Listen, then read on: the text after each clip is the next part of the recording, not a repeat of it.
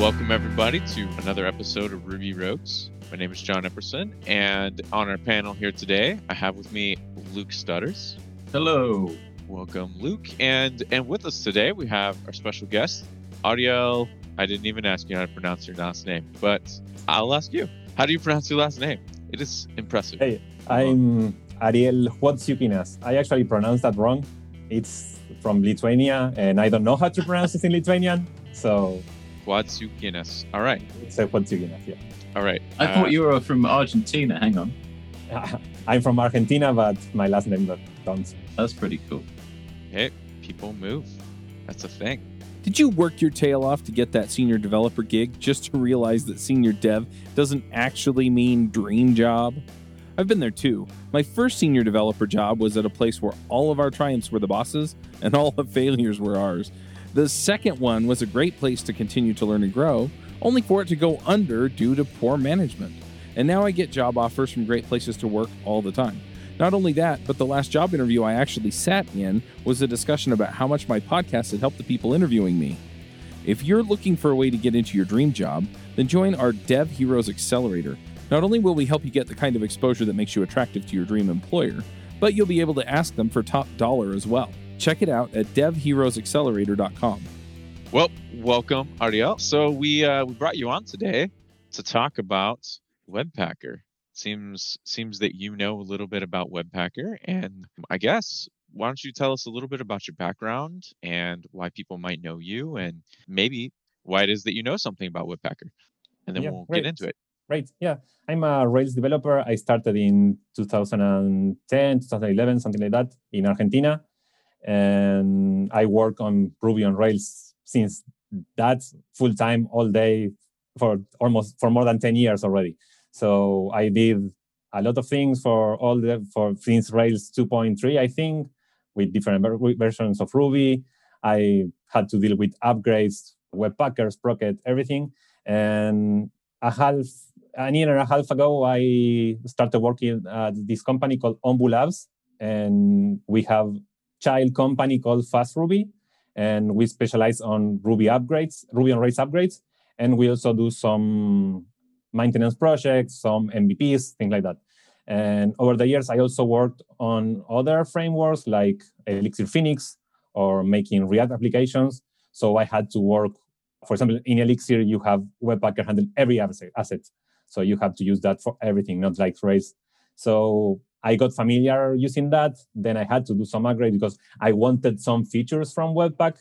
And in the company here, I was in charge of upgrading our websites to use Webpacker. And yeah, I wrote a lot of articles for our company's blog posts and something about Webpacker and other topics. Nice. Quite familiar with Fast Ruby. I definitely remember, I don't know. I want to say around the Rails 3 upgrade time, roughly, I think is when I started actually having to do Rails upgrades for companies or whatever. And there were other people writing articles at the time. And then somewhere in there, I ended up reading one of you guys' articles on an upgrade thing. And I was like, this is cool. And then around, I think, Rails 3 to 4 upgrade time, found you guys again, and I was like, this is awesome. So it's somewhere around in there, I started collecting my own thing, like this is what you do to go from this version of Ruby to this version of Ruby. And I have this spreadsheet now, and anyway, I have my own process, right, for doing it. But I will not lie, I have totally used you guys as a resource repeatedly over the years, and it's been awesome. So thank you guys for that. That's been great. Also, as we talked about before, Rails Bump is back up, so that's also awesome too. I don't remember what it was called before it became Rails Bump or whatever. I don't Rails know. Bounce. Is that what the original URL was? No. Oh. So whatever it was before, that was awesome too. But it's great that now we have that back, so we can check and see if our gems work on the new version. Yeah. Awesome. Yeah, I think also on Rails Bump, I think some gems are still loading, you don't have everything updated there, but yeah. I can see that. I actually have it pulled up over here, and I was like, I just flipped open to the page, and I was like, oh, that's weird. There's still some spinning things going on. Okay, good to know. So not quite up, but you know what? It's better than zero. It was down for a little while, and that actually made an upgrade that I did a while ago harder. So great.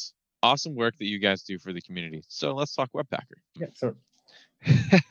So you wrote this awesome article, actually, now that I've actually read extra chunks of it, talking about how to go from Sprockets to Webpacker, which is a thing that Ruby people occasionally encounter as they discover that Sprockets is harder and harder to use now in newer versions of Rails. So Yeah, this is, I've got to say, this is frontline Rails, isn't it? What they're doing at Fast Ruby. This is the most difficult and arduous part, is upgrading some awful application that has no tests for it and trying to kind of wrangle that onto something that passes a security audit. This is tough work. Yeah, we usually, when we work on upgrades, we usually expect clients to have at least some amount of tests, because if they don't have tests, it's a mess. It's impossible. I mean, you end up creating a lot of bugs that you don't have a way to test. But yeah, some part of the upgrade from the migration from Sprocket to Webpacker includes having at least some end-to-end tests, so you can test in the front end of your application the happy path of some things that are important for your business. So then when you do the migration, at least you are sure those things are working, because usually people don't do end-to-end tests and you don't have JavaScript tests in your application. So yeah, that's something that helped us in our upgrades, in our migration from Sprocket to Webpacker, because we had some end-to-end tests. So it was easy to find that we were missing, some function that was not able to be called. I mean, we were missing some library or whatever. Okay, so then I guess the $10,000 question is, because we know that these places exist, what do you do when somebody calls you and they're like, please upgrade my application? And you're like, all right, how much testing do you have? And they're like, 0. Yeah, that happens. Sometimes it's not 0, sometimes it's, 10%, but it's what if they say low. 30? No, we offer first to help them add test, because it's something that we need their help, because they know how this should work, but maybe they don't have the time to work on the tests, and maybe they don't know how to add good tests, because adding tests because you want to add tests is not enough. You have to write good tests. So we offer them first to have some time helping them to improve their test coverage, and then we work on the upgrades. But we don't go straight to the upgrade, because it will create more issues than what it would fix. That seems reasonable. I mean, okay, fair enough. It's all good. That makes total sense. You got to have some. So we've already discussed like the fact that okay, they have good test coverage on the Rails portion of their app. They have probably, maybe if you're looking at a shop that has some controller tests, maybe a few, right, for their front end, but they probably aren't running JavaScript tests. At least doesn't seem to be a norm. What do you do there, especially since we're talking about upgrading Webpack or upgrading from Sprockets to Webpacker, right, which very clearly affects that portion of the app? Yeah, I think the first things to do there is at least to identify the critical points of the front end. So you can, if you don't have a test, at least you should have a roadmap of things you want to test when you are doing the migration. And the idea is to do incremental changes, to start using Sprocket and Webpacker at the same time to handle JavaScript. So you start moving a few things at a time. So you don't move everything there and everything blows up. You move some things, you test that, maybe you move, some custom JavaScript you have, then you move jQuery, then you move some external library, and you do that like one step at a time, and you test every step. And yeah, you need help from the clients or the people that knows the application to test the application, at least the important parts. I've got mixed feelings about Webpack. I started using it not out of choice, but because I inherited a project which suddenly had to be fixed, which had Webpack in it. So my first experience with Webpack was this kind of baptism of fire where nothing worked. And later, of course, I learned that this is perfectly normal for Webpack. It kind of doesn't work 99% of the time. And occasionally, the clouds part and a build happens. But the rest of the time, it's completely broken. It does coincide, doesn't it, with the kind of move between Rails 5 and Rails 6? Isn't that the kind of big Webpacker change? Yeah, I think Rails 6 is the default right now, Webpacker, and Rails 5 introduced the Webpacker. So you had the option to move in time, but Rails 6 started with Webpacker, so you had to learn it. And yeah, I think I went there. I've been there too. Everything was in a fire. Nothing worked. You start trying to do things in the Sprocket way, and nothing works at the beginning. Okay, can I ask normal. You, as a man who's spent a lot of quality time with Webpacker doesn't really talk to me. We don't really have a relationship. But as a man who knows it inside out, what is Webpacker's weird obsession with CSS files? Why does it keep trying to grab my CSS files? It's any time. It's not just, it kind of has an occasional go at a JPEG too, but for some reason it really, really wants to run my CSS files as JavaScript. Yeah, I think there's this general idea that Webpacker is a JavaScript bundler, but it's actually an assets bundler. So it's mainly used for JavaScript, but it can handle everything. So as a solution, it tries to handle everything. That's why it tries to handle your CSS and your files, your images, videos, fonts. I think we from the Rails world, we tend to see Webpacker as a JavaScript thing only because it's what it's added for Rails initially, but it's actually an asset bundler. It handles everything. I know it's weird to see that you have a JavaScript file and inside that you import something.css or something.png. It's really weird. I agree with that. But I think it's because JavaScript is a language you are using and you need to do things in JavaScript. It's not that it's a JavaScript file for your application. It's like a file that will handle your assets written in JavaScript. I think that's good. I think that hits on the confusion that we actually talked about, like, I don't know, a number of episodes ago now or whatever, which is like there's also confusion between the fact that like you have the JavaScript that runs on the page in your application, and when you write your pack file, right? Like that's running, and it's that JavaScript. All it's doing is preparing all that JavaScript that's going to run on your page, right? It's not run on your page. It's run basically on whatever's running node on your server. Probably what's doing that.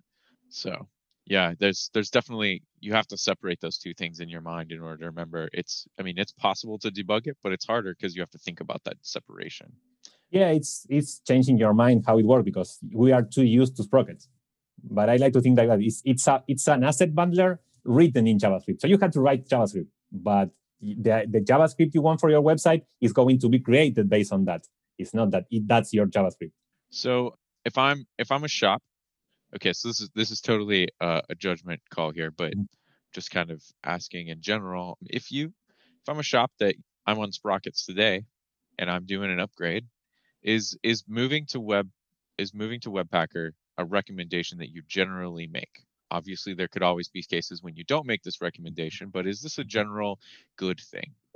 I wouldn't say it's a company policy because usually we have all clients that they need to go to a next version and maybe they are not even in a place they can use Webpacker yet. At least personally, I think moving to Webpacker is a good option because you have more tools for you. And Sprocket is going to be, abandoned at some point because DHH already said that it's not going to support the newer modern features of JavaScript. So at some point you will need to do that.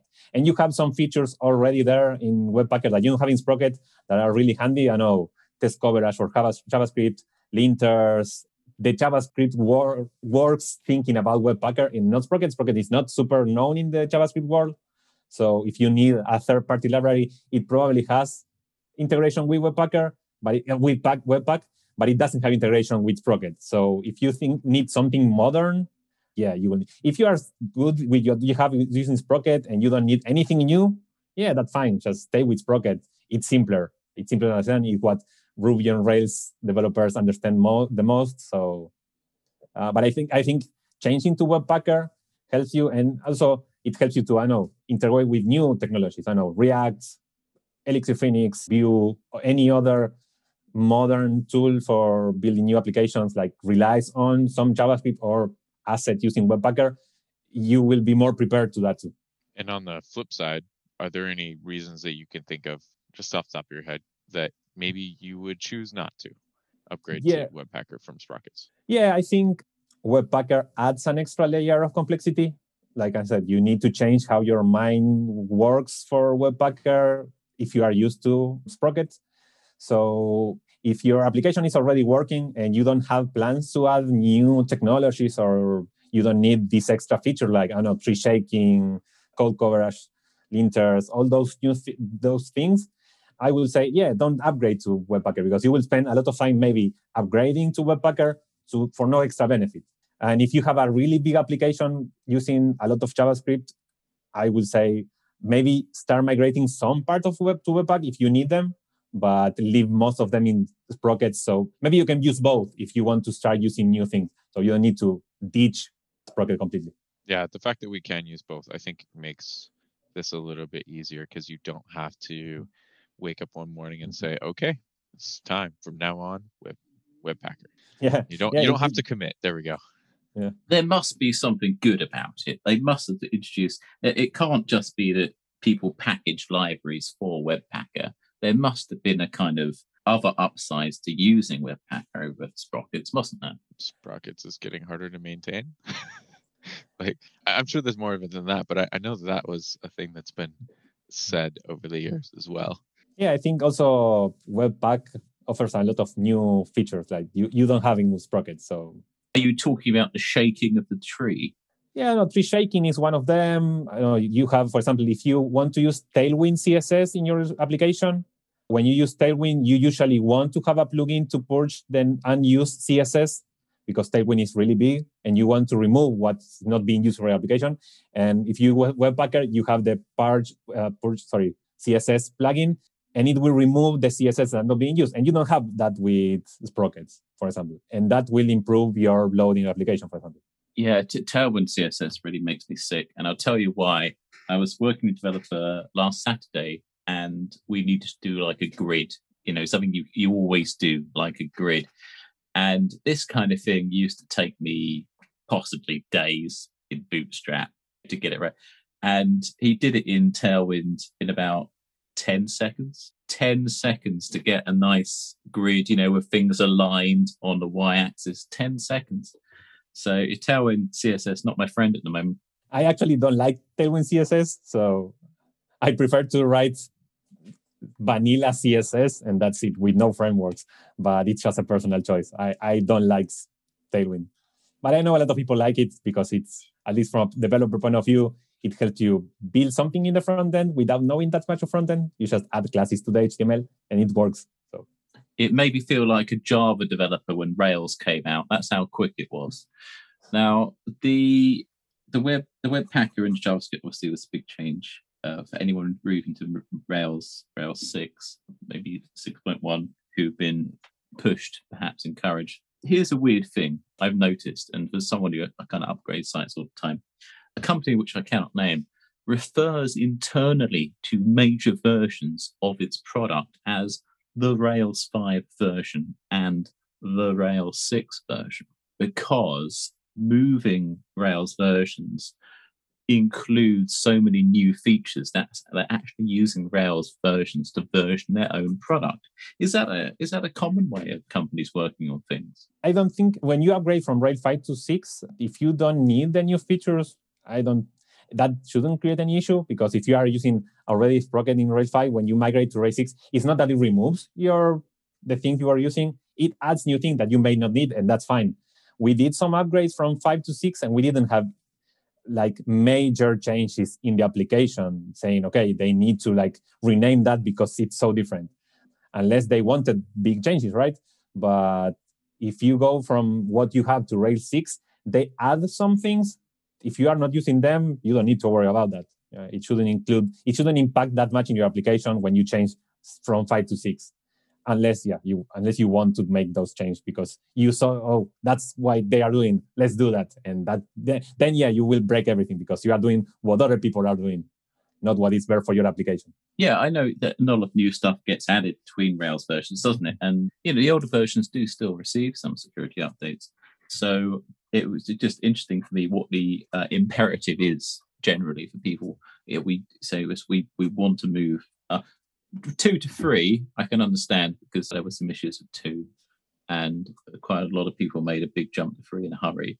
But why did people upgrade? Why not just stay on Rails 4? Rails 4 was great. Mainly, it's about security reasons. Rails 4 is unmaintained, end of life. So if you want to have a secure application, you need to upgrade because then the new patches won't be applied for Rails 4. And with Rails 7 already in the works, at some point, Rails 5 will also be end of life.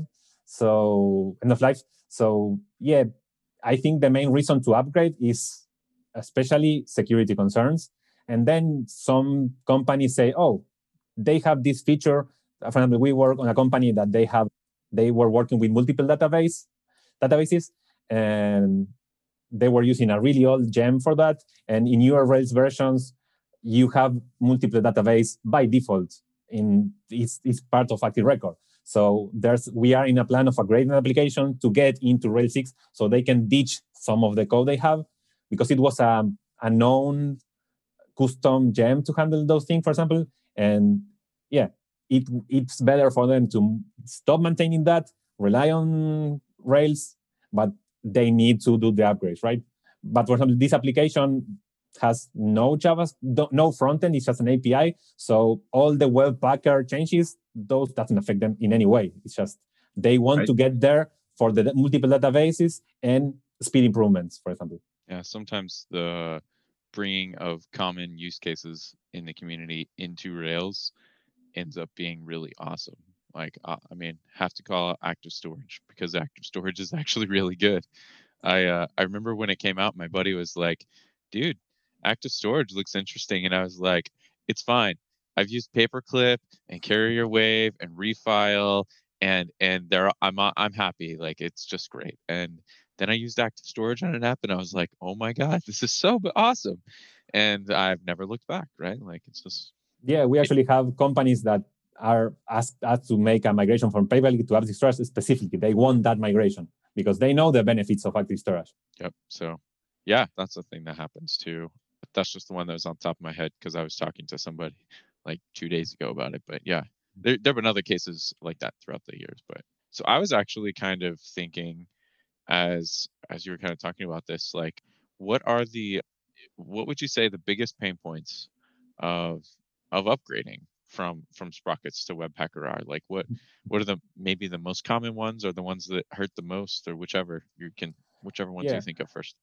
Yeah, I think the first one is jQuery. I think all applications rely on jQuery in some way, or at least most of them. And when you migrate to Webpacker, you don't have jQuery in the global scope.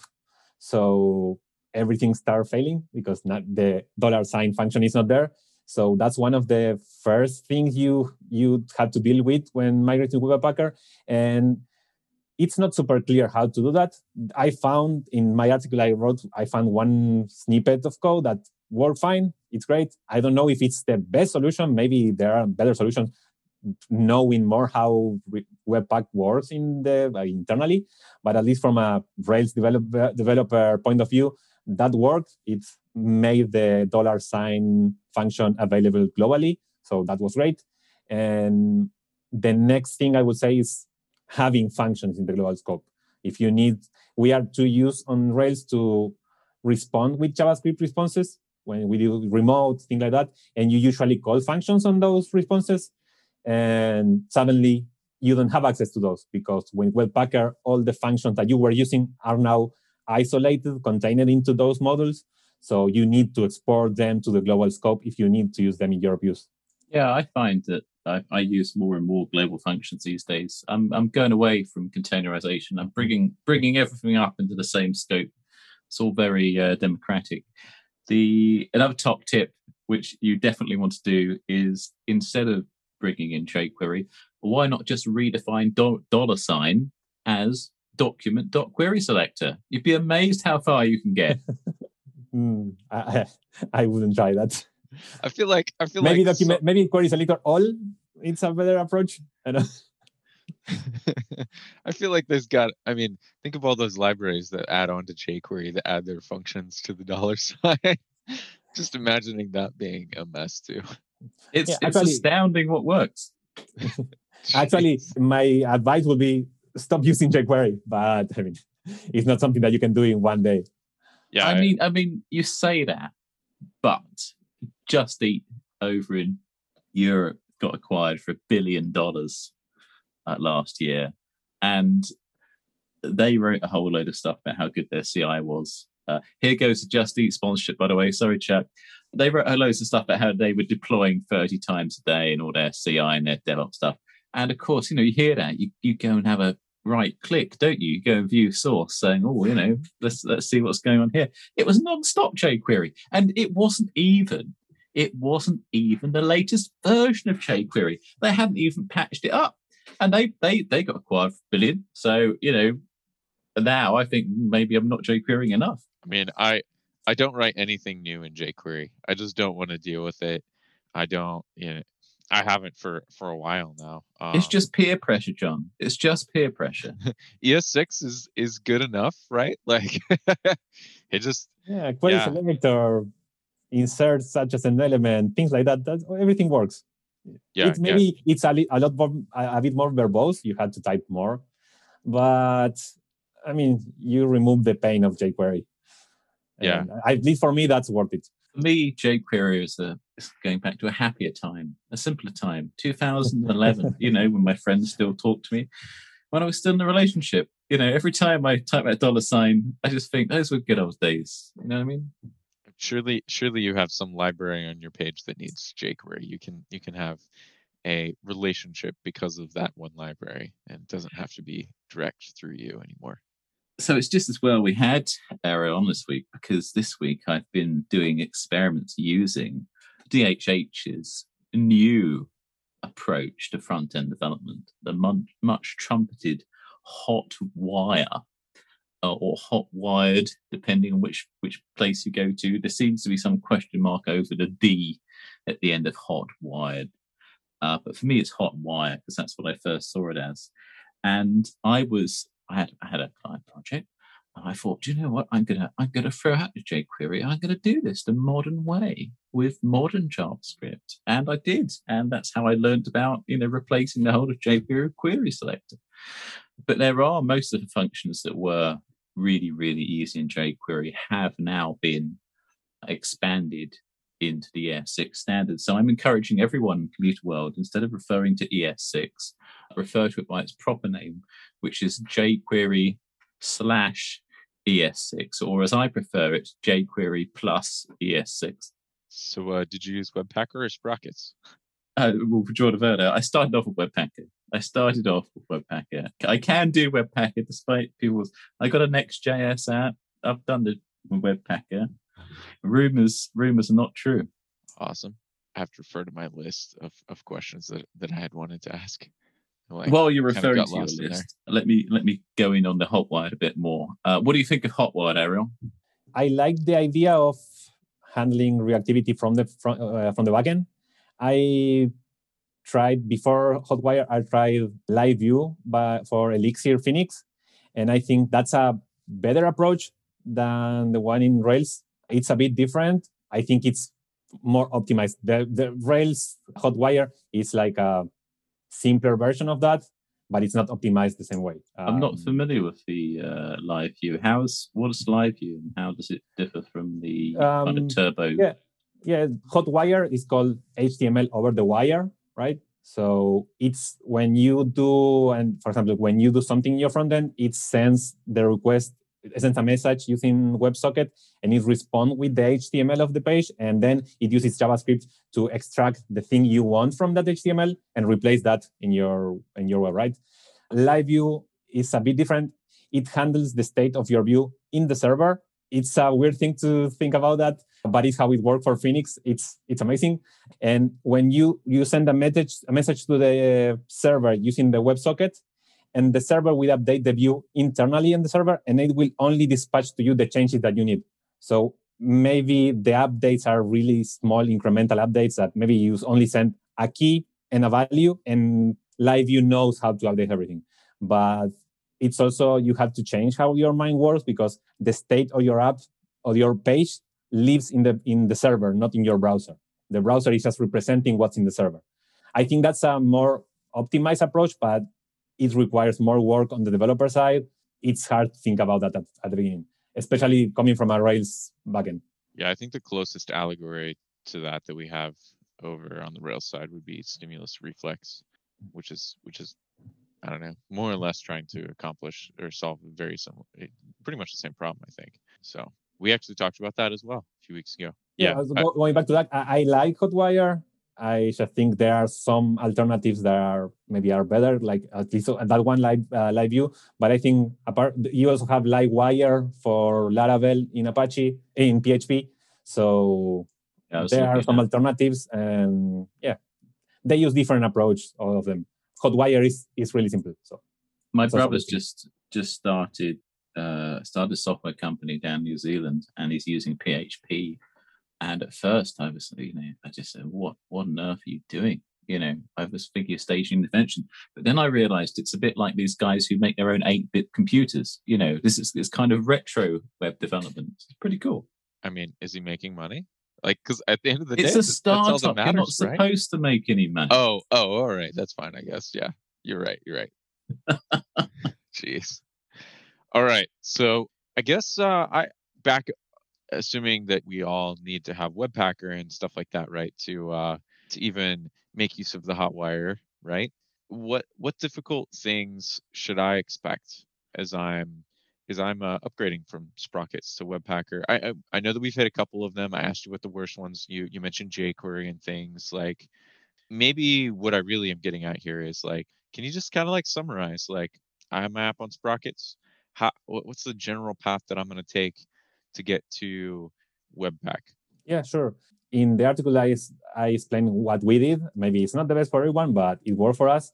So we divided the upgrade in different type of assets that you need to move. For example, it's not the same if you have a third-party asset that if you have something that you built in, or if you have an asset that comes from a gem, for example. For example, if you are using a gem like, I don't know, like Bootstrap, the Bootstrap gem, you may have some issues when migrating to Webpacker because you will need to, apart from the gem, to have the helpers that it provides, you will need Yarn node module package that provides the same things for Webpack, because you will need the assets for Webpack in the format that Webpack understands, and maybe you want some helpers that come from the gem. So you will need both. That's what you see when you go from Rails 5 to 6. If you check you will have a yarn.package.json file, and it includes, for example, Rails UJS or TurboLinks. It includes JavaScript modules to do the same thing that you had in the gem, but it's what you need for Webpack to understand. Because Webpack, at least for my experience, I couldn't make it read asset from a gem. It only knows about node modules or local folders, but it doesn't understand files in gems that are in your system installed, for example. It's something that you had in Sprocket. In Sprocket, you install a gem, and the gem can contain assets, and you use those. But you don't have that option for Webpack unless your gem is part of your project. So if you have, I don't know, an app/engines folder, and you have some engines there, Webpacker can see those if you hardcode the paths. But one issue, you will have to search for the corresponding node module for that feature you want that was maybe in a gem. If you were using, I don't know, material design, jQuery, Rails, UJS, TurboLinks, all those things need to be migrated into, not migrated, but you will need complementary node module package to handle the same thing in Webpack. One of the, yeah. Hey folks, if you love this podcast and would like to support the show, or if you wish you could listen without the sponsorship messages, then you're in luck. We're setting up new premium podcast feeds where you can get all of the episodes released after Christmas 2020 without the ads. Signing up will help us pay for editing and production, and you can go sign up at devchat.tv/premium. So I think what you're saying basically is, all right, so let's just use a couple simple gems here, right? Like I included the jQuery and Bootstrap gems. Maybe it was Bootstrap-Rails or jQuery-whatever it was, right? I had a gem that brought these libraries into my system. And previously, what they would do is they would hook all that stuff into the Sprockets pipeline for me. So what I need to do now is I still want jQuery and Bootstrap in my app or whatever. Now what I have to do is I need to add them via Yarn to my package, whatever, my package.json. And then I need to go into my pack, whatever my Webpack pack is, whether it's my application.js pack or whatever. And then I need to basically import those JavaScript files from where Yarn installed them, probably my node modules folder instead. Exactly. Yeah, exactly. Cool. Yep. Yeah, one of the steps that we did was adding Rail UJS, and also we migrated our own style guide. We have a gem with a style guide that we use in our projects, and we migrated that one to be used as a Yarn module too. Okay, so I got to get us back onto the path. Sorry about that. We migrated our gems or whatever that used to include jQuery and Bootstrap or whatever, all those things. So what do I do then next? I think what we were doing was, for example, when we migrated this gem, we didn't need the gem anymore because the Yarn package was already including the JavaScript and the CSS files. So you can also use the node modules folder for Sprockets. So you can change your configuration of Sprocket to search for assets in that folder too. So you don't need to have the gem and the node module. You can have only the module and get the CSS for Sprockets on that folder and the JavaScript for Webpacker from that folder too. You won't have the helpers, right? You won't have the Ruby helpers that you may want from those gems. But if you don't have any helper, you can just use the module. And then let me think. Yeah, no, those are the main concerns that we had, like migrating jQuery, making things global, and migrating from gems to node modules. Once you have those set up, then it's just testing your application, running your tests, maybe doing like a real person testing the application, make sure at least that the happy path works of your app. If it would be great if you have some way to track errors in your front end too, and you can report those just in case, because it's easy to get the errors from the backend, but since this all is in the browser, it's great if you have some kind of tracking system in your front end too, so you can at least find when something is failing. Because if nobody tested that and you don't have a reporting system, it may be failing for months and nobody noticed that. I think all the big ones seem to have that too, right? Like Bugsnag, Sentry. I haven't had to do Honey Badger or whatever, but yeah, Rollbar does too. But yeah, I mean they all have like tutorials on like how to install it in your pack, so it's fairly easy to get front end error handling. Yeah. Fixed up. The next step that we had to do was to update our CI configuration also, because now it needs to get your Webpack, compile the asset using Webpack. So you need Yarn and something like that. It wasn't that big change. It was just, we use Circle CI usually in a lot of applications. So it already includes Node and Yarn. So we were just calling Yarn install, but maybe you need to install Yarn in your servers. And we didn't do that, but if you want, you can start moving CSS file or other files, images or whatever. I actually found a bug when trying that. If you want to handle images in your application, but with Webpacker, you can have your application.js file in the packs, and you can also have a pack called application.css, for example. If you have the application.css file, hang on, what in the folder name or the file name? You can have a file when you have the packs in the packs folder. You can have JavaScript file packs, and you can also have CSS packs. I think that's something that Webpacker added. It's not part of how Webpack works, but the thing is that if you have an application.css file there, to use it like you will do with Sprocket, if you try to import images using Webpacker, it will fail. It won't. Interesting. Yeah, there's a bug report there. I added some description in some bug. It was already found in Webpacker and I had some description there. But the solution is, instead of doing this application.css pack, you go to your JavaScript file, and we go back to the beginning. You go to the JavaScript file and you add import application.css. Hey. And that works. And then it works. It works for CSS and images. Well, you also have to make sure that you hit there's a flag in your webpacker.yml to make it extract CSS, I think is what it's called, something like that. Yeah. But yeah, that's what it's awesome. Glad you're talking about that. It's a big deal. Don't do the .css thing. Yeah, don't do that. At least for now. At least for now, don't do that. If you want images, don't do the pack.css. No. Yep. Just import your CSS and your images in your application.js, and then hit the extract CSS flag, and it will create an application.css for you, even though it doesn't have it listed in your packs. Yeah, exactly. Yeah. You'll get one. And then in your application.layout, you're going to have to include style sheet pack tag or whatever it is. Yeah, style sheet pack tag. CSS. Yeah. Or application. Yeah. Sweet. Okay. So any other sweet tips that you think that people should know? Yeah, I think at least coming from the background, having used Webpack to handle all the assets, I think the live reloading is a really nice feature that you may want when you are working with, at least with an application that's heavy in assets. Maybe you have a lot of CSS and JavaScript. If you use Webpacker only to handle the JavaScript, you can run that to have live reloading, but it will only reload your page when you update JavaScript files, not when you upgrade CSS files. So if you want to have live reloading for all your assets, you will have to move your CSS also to Webpack. And I think one thing I like to do, for example, in some project is like when I run the project, instead of running Rails S to run the server, I try to use, for example, Foreman to run Rails and also the Webpack dev server at the same time. So in one command, you run both things. So you have both server running, the Rails server and the Webpack server running. So you get the live reloading with one. So you don't need to create two terminals, start two servers. You have one command that runs both for you, and you have the Rails server running and the Webpacker server running.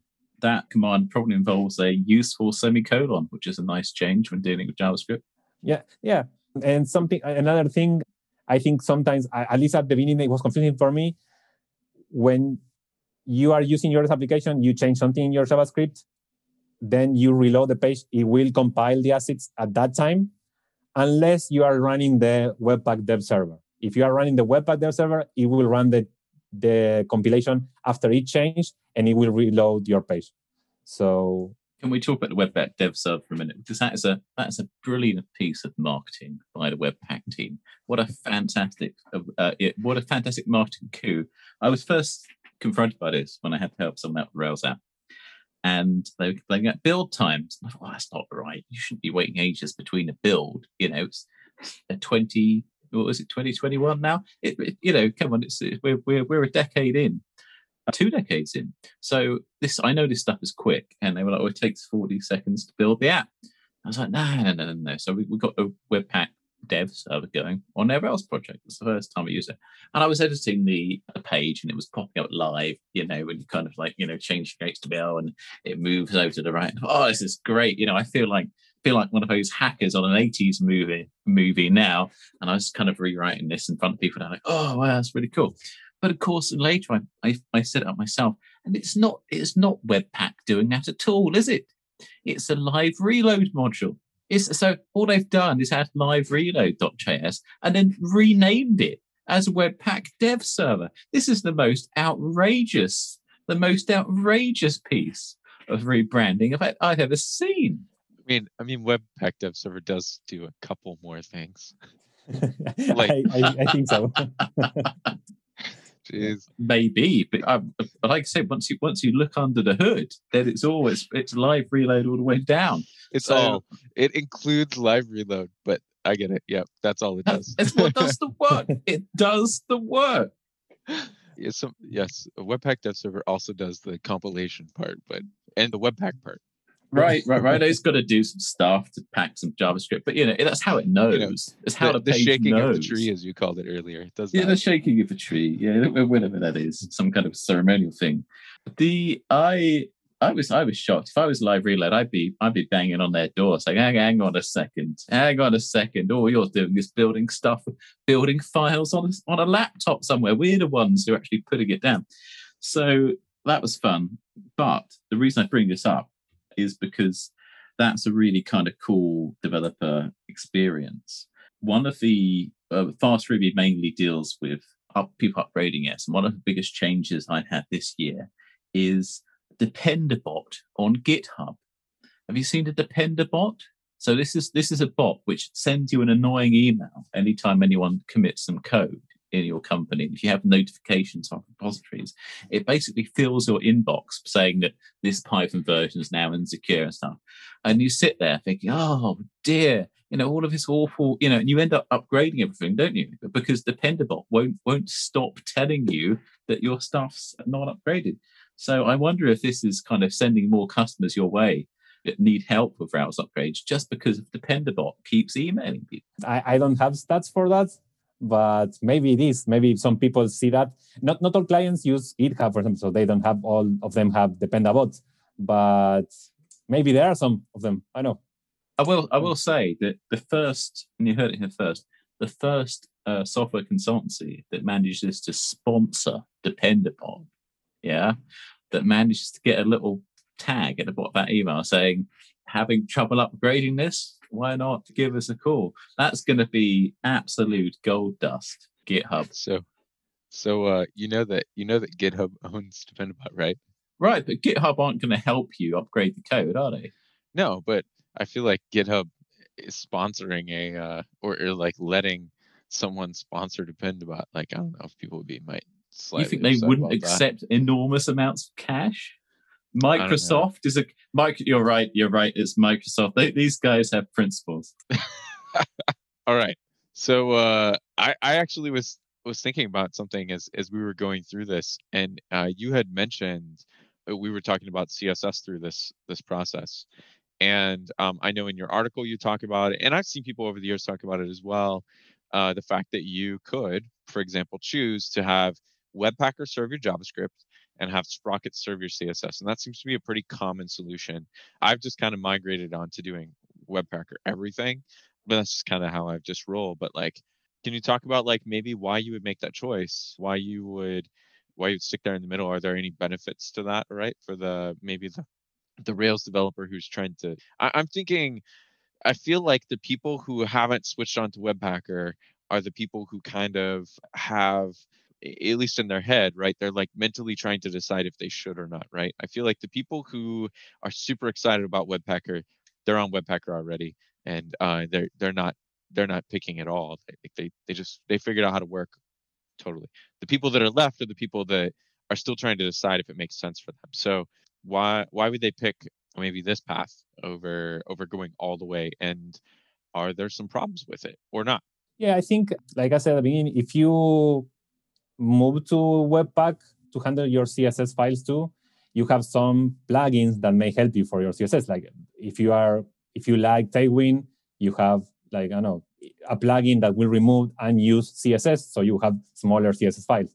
The good thing with at least with modern projects, I've seen that import CSS, it's like Sass imports are used more than Sprocket require. So you can start already using, for example, if you don't want to migrate right away to Webpack, you can start using more Sass imports in your CSS files instead of the require comment. And then if you already are using all Sass imports in your CSS, migrating that to Sprocket, to Webpacker, it should be really easy because it's already using the Sass import instead of something that's specific to Sprocket. And that should make things easier. I think like DHH said in one post, Sprocket is faster to compile the assets, but it's only affecting you if you care about the assets compilation phase during the deploy. It's just one small part of of your application. So if you want modern features like removing unused CSS, I think moving to Webpack is something that is worth to try. It depends if your application has little CSS, just stay with Sprockets, right? If you don't need to make a complicated change to Webpacker if Sprockets is enough for what you need. Like I said, also thinking about other opportunities, if at some point you need to, have a big application that needs, to add React to application. When you work on React, you want to handle everything in Webpack, for example. And if you start at least doing, you can do some assets, some CSS in Sprocket and some CSS in Webpack too, if you want. I mean, it's an option. So the change doesn't need to be done like a complete change. You can migrate some things and see if you feel comfortable with that. But I think knowing how to use Webpack, it's important as developers, because like I said, I think Sprocket is not going to keep up with all the changes in the web standards. So trying to get that early on, the new ways of doing some things, the new standards, things like that, I think helps everyone. Even if you are not super happy with Webpack, at least try it. That seems like super solid advice. Okay. Yeah, try it before you have to try it, and then you'll hate it because it won't work. Yeah, maybe you can even start a new application from scratch and try some things. You don't need to migrate complicated stuff. Yeah. It does work. It's just that like a lot of people hit it and they're like, Yeah, I've been there trying to migrate something that was in Sprockets, an application with, 6 years of development, and then nothing worked because, you are trying to do everything at the same time. Yep. I have been there. I've been there where it wasn't really clear what the path forward was. And then you're just like, all right, well, I think I need to fix this and this and this, and then suddenly you're done. I've been there. What do you think to say about moving from Webpack 4 to Webpack 5? I haven't tried that. I think there are some changes that you need to do. I saw there are some pull requests going on right now to support live reloading, for example. It's not in the, I think in the master branch of Webpacker, you have some fix for that because live reloading was not working properly. So I didn't try to upgrade yet to that. So I'm still in Webpacker 4. Me too. I noticed there was some breaking changes, but I wasn't sure how the Webpack gem was handling them. Yeah, I think I don't like to go straight to the newest version because I don't know if there are going to be issues. But I think Webpacker, at least Webpacker 4, it's already mature enough so you can handle your JavaScript and your CSS also with Webpacker. I think I had an unsuccessful foray a few months ago that made me think that I should just wait again. But I mean, I don't make new applications like every week or something. Like I make a few new applications. We all do. That's just you, John. Yeah. I'm solo over here, I guess. I mean, I think it's a timing thing. Like sometimes you're like, all right, I'm gonna make a new application this weekend. You start it, something doesn't work. You kind of like abandon that gem for this particular application, and it might just be fine the next week, but you just missed the window. That happens occasionally. So I don't know. I had an unsuccessful Webpack 5, Webpacker 6 foray a few months ago. Didn't work for me. Just had some problems, and then I it wasn't a big deal. I just shifted it back down to Webpacker 5. In fact, I think that like I want to say that Webpacker 6 was not really technically ready for prime time at the time, but I don't know. That was a few months ago, and I've done a lot of things. You tried to shake the tree, but the tree shook you. Yep, a pine cone fell on my head or something. So, all right, do we have any more Webpack Sprockets related or specific questions on your list, Luke? No. Okay, I wanted to back out and ask a question that's been bugging me because it's a thing that I occasionally think of. But what would you say, in your experience, is the worst Rails upgrade? You can't ask him. You can't ask him what the worst Rails app he's ever seen is. That's an outrageous question. No. That's not what I asked. I said, what was the worst? Okay, so yeah, sorry. I realized I could be taken in multiple ways. I didn't necessarily meant what customer's app was the worst. What I meant was what version of Rails to version of Rails like was the worst version upgrade. Sorry, that you can recall. Yeah, I think the hardest one was from Rails 2.3 to 3.0 because there were many changes there. Usually, when you go after 3, you see that there are some things that didn't change that much. So there are some breaking changes. Like I know sometimes you need to add strong parameters, or you need to change some methods are deprecated. But you usually get like nice messages, and you also have the Rails guides to help you, the release notes. But if you go to the Rails website, you don't have a guide to upgrade from 2.3 to 3.0. There's no guide for that. So we had some guide that we made over the years, but I think that's the main issue because we don't have the official way to do that. We are doing what we see it's working, but for all the other upgrades, you at least have some guideline from the official the Rails team. They tell you, okay, to upgrade from this version to this version, you make sure you do things, but they don't have that one from 2.3 to 3.0. And yeah, I think that's it. And also changing Ruby versions, at some point you may need to change from 1.9 to 2.0, and there are some changes that you have to take care of there. When you are already in Ruby 2 and Rails 3 point something, the upgrades are a bit smoother there because there's no many breaking changes in the 2.x Ruby version. And from Rails 3, 2, and on, you don't have that many big changes. You have big changes, but at least you have documentation for that. That's fair. Yeah, the ones that I think of are obviously from 1 to 2, and then 2, 3 to 3 is the one that I always think is the hardest of all. And then the second hardest for me has always been like either, I can't remember if it was 3.0 to 3.1 or 3.1 to 3.2, whichever one added Sprockets. That's the one that was the second hardest, I always felt like. Yeah, I think it was from 3.1 to 3.2 that way they added Sprockets. So, yeah, awesome.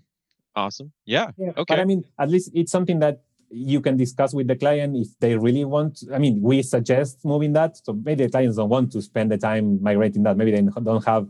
Maybe they say, "Oh, we were using assets in public, so why do we need to use an asset pipeline?" We suggest them to use that, but I don't know. It's up to the client then if they want to do that. That client is always right. Yeah. No. Sometimes they don't know what they want. Public JS is the best JS. Yeah, but I mean, it involves spending money. It takes time. So maybe they say, oh, let's not do that right now. Let's only do the upgrade of the version. And then at some point we do the migration to Sprockets. Yes. Yes. Maybe, I don't know, maybe right now somebody said, oh, but when we get to Rails 6, we will move to Webpacker. Oh, let's try to make Webpacker work with Rails 3. No. Yes, the important thing that is would be a problem. Yeah, the important thing is your client tells you what their constraints are. They should not have a vote on whether it stays in the public folder or not. That's your job to figure out if that's the right answer or not. Yeah, but I mean, if you have the constraint of, okay, we don't want to spend 3 weeks on making this, okay, it's going to stay in the public. I mean, yeah, that's what I mean. I mean. They should tell you that. I guess if you had a super technical client. Sometimes we have clients that even sometimes we have one developer on their end working with us. So they have some technical people working there, and maybe the technical person makes the decision of what needs to be changed, and we help them doing that. But it's usually great when we have someone on their team working with us, or at least being there as a developer that we can have as a contact to work with, because they know like the question we ask. If you ask something that's technical, they know the answer. They are not, oh, we are not sure, maybe you can come up with something. They know if they have some technical people. Definitely. Did we have any more questions, Luke, before we moved on into picks? What's the worst client app you've ever seen? Oh, you're giving me grief for asking what you thought was that question. Now you can ask it. No. Let me rephrase in some way. What was the most? You've already kind of answered the Rails 2.3 to 3 as the most challenging upgrade path. But do you have any stories about a particularly challenging project you worked on where you thought you got a really good outcome from it? Right now, we are working with a client that has one of the biggest, I think, monoliths in the USA. And it's a really big upgrade. And I think it involves a lot of things that you need to do. Like you work with different engines that they work with. They have a really, really big team. We are helping them to do upgrades. And you learn a lot of things from those clients that are really big. And usually when they are old, you learn a lot of things too of, ideas that were done before that I understand why we don't do that anymore, for example. I think the main problem sometimes is if the client is not responsive enough, but usually the clients are there. We try to manage like a weekly, maybe even daily calls with the clients. So they are there for us if we need something. We have worked with really big companies and small companies too. So we have seen a lot of things. We've seen companies doing super weird setups and custom gems to handle things that maybe are not needed anymore. We have seen companies using, like 90 engines being run inside the application, for example. And it also makes you think, okay, how is this working? Because they have 80 or 90 engines that are loaded as gems in the application, for example. And there's a lot of things in the upgrades. And we also have companies that they have a pretty standard Rails application with super standard gems, and they are just they have a lot of application, and they need to upgrade that, and they don't have the manpower to do that. But they have a standard application that it's something that we are used to see. I know they have the gems that you see everywhere. It must be a fascinating job to look behind the curtain and see, I think see everyone's because these are all going to be profitable applications. No one's going to pay you to upgrade something that's not making money. So it must be fascinating to see what the real world looks like. Yeah, and it's amazing to see different ideas to solve the same issues sometimes, and old ideas and what some people came up. And you get to see, I know, if they're using different tools, I know, for CI. We also work with them on their CI environments, on their deployment environments. So we get to learn a lot of things, not just from the Rails application, but also from, I know, their infrastructure, things like that. So that helps us a lot for other clients, right? So we can make new suggestions to other clients. It's amazing, yeah. You learn a lot of things. Definitely. All right. Let's roll on into picks then. But before we roll into picks, actually, Ariel, if people want to get in touch with you or, read more of your articles or whatever, how do they do that? Yeah, I write articles for our two companies, Ombu Labs. It's OMBULABS labs.com, and for fastruby.io. And we have blogs for both websites. And that's where I write. And on Twitter, I'm Ariel Juod, like my first four letters of my last name. I was good enough to not put my whole last name there because nobody would find me anyway. So I just put Ariel Juod. And yeah, there. Awesome. Okay. Well, thanks for speaking to us, Ariel. Let's roll on into picks then. Hey, folks. I don't know if you've noticed, but I've been working a lot on figuring out how to help people become the most valuable developers on their teams or becoming the top 5% of developers in the field. If you're looking to level up, figure out how to contribute more, get the career you want, get the career that you want that will support the lifestyle you want, then you should check out the Most Valuable Dev Summit.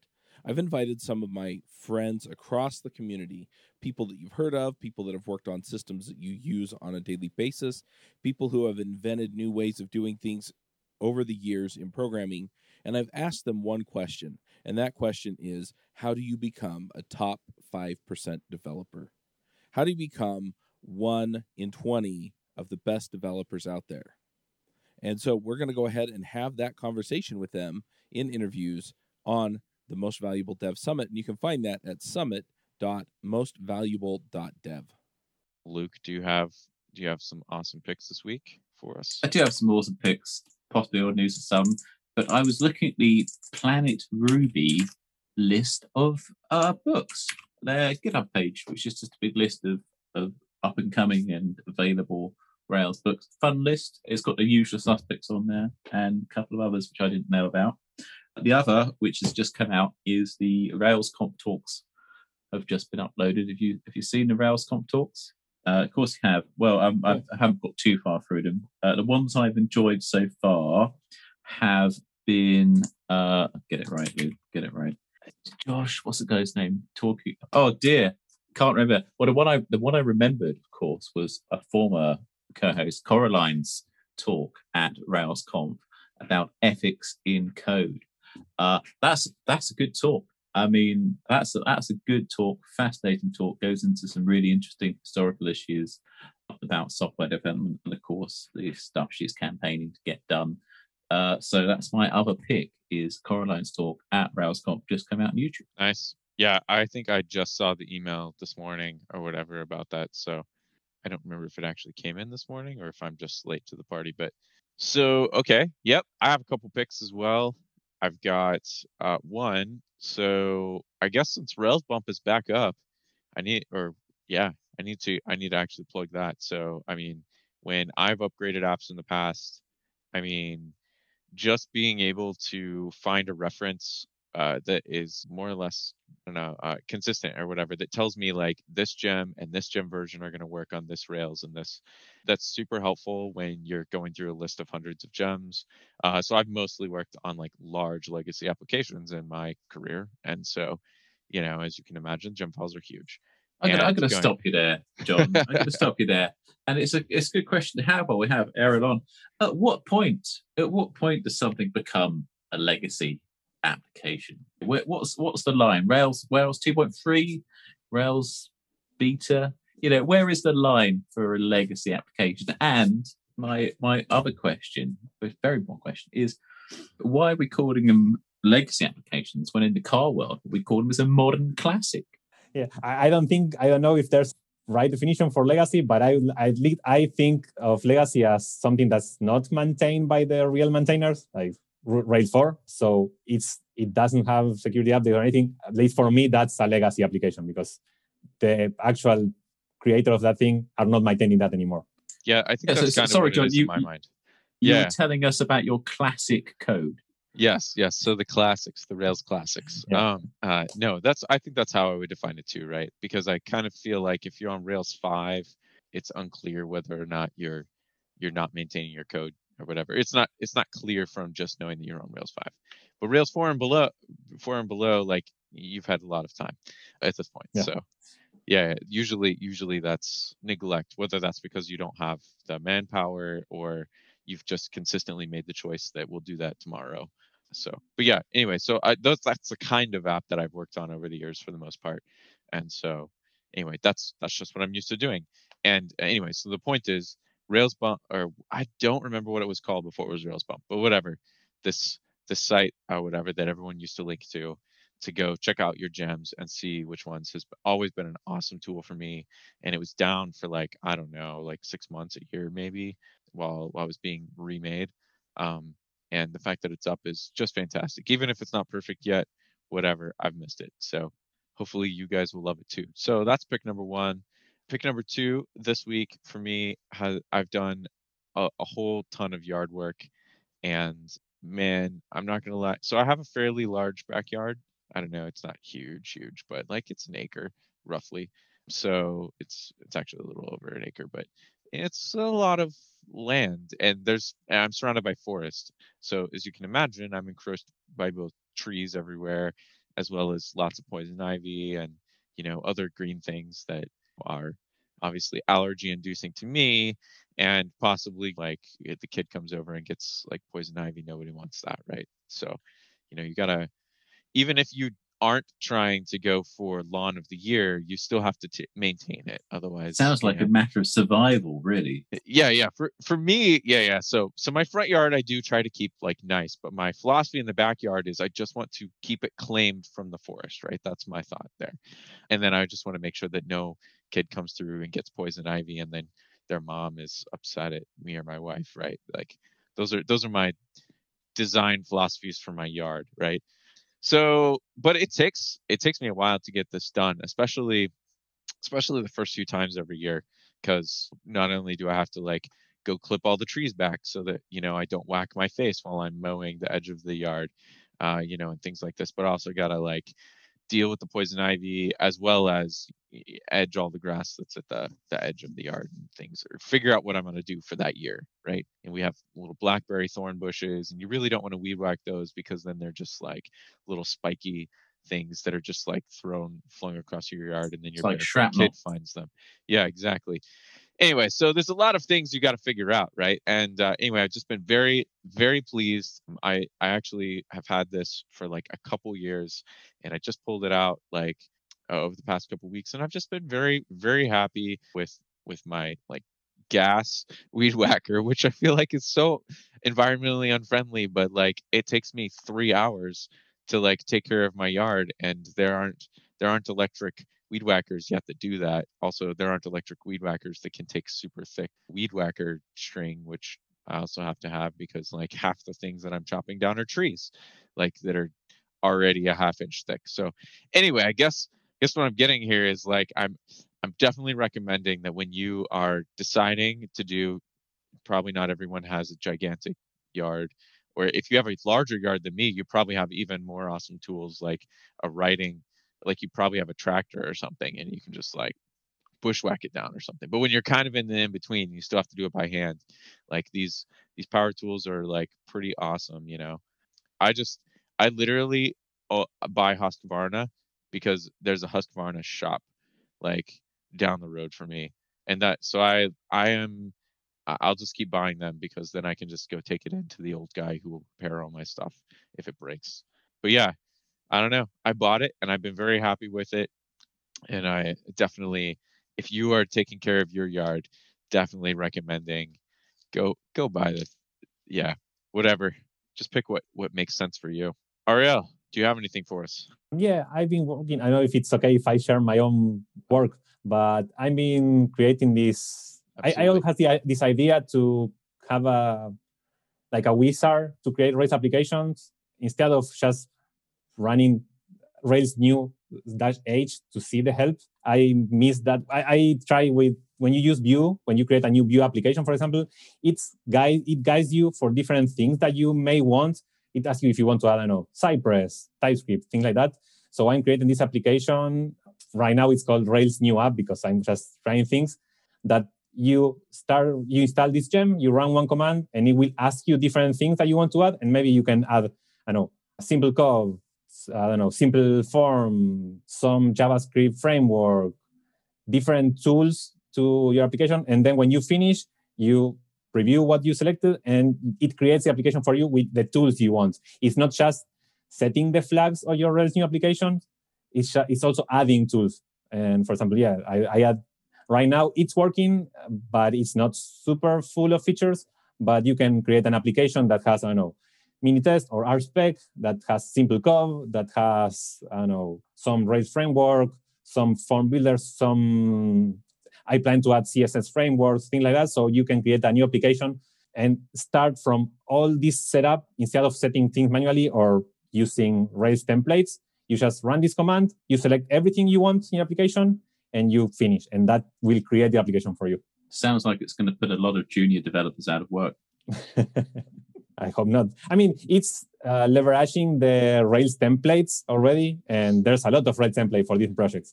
So the idea is to use that to create new applications, to make it easier to add things. I know I plan to add device, all the popular gems, pagination, all those things already set up for you. So you can focus on the application itself, right? Not adding tools. Someone already got Create Rails app? I don't know.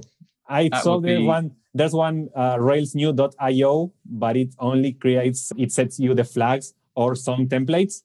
But I want this to be more like interactive so you run the command in the console, right. You have everything there. And I plan to add documentation, some ideas of what you're saying, looking there. But yeah, I tried. The idea is to help developers create new application so they don't need to worry about the tools. They need to worry about the application itself. So they know they need some things. They start they run the command, they create the application, and it's running. That's very cool. Right now it's working. It's missing features, of course, because it's like a second version I released. But yeah, it's working. At least for the things I tried, you can create a new application with some selections, and that's it. It works. Awesome. All righty. Well, thanks for joining us this week, Ariel. Thank you for the opportunity. Yeah, it's my first time in a podcast, and I'm not good at public speaking, but I like this podcast environment. It's not the same. It's all good. We're not public. We're not public. No. We're the rogues. All righty. Well, thanks for coming, Ariel. It was awesome talking to you. Thank you. All righty. Take care, everybody. Have a great week, and we'll see you next time. Bandwidth for this segment is provided by CacheFly, the world's fastest CDN. Deliver your content fast with CacheFly. Visit CACHEFLY.com to learn more.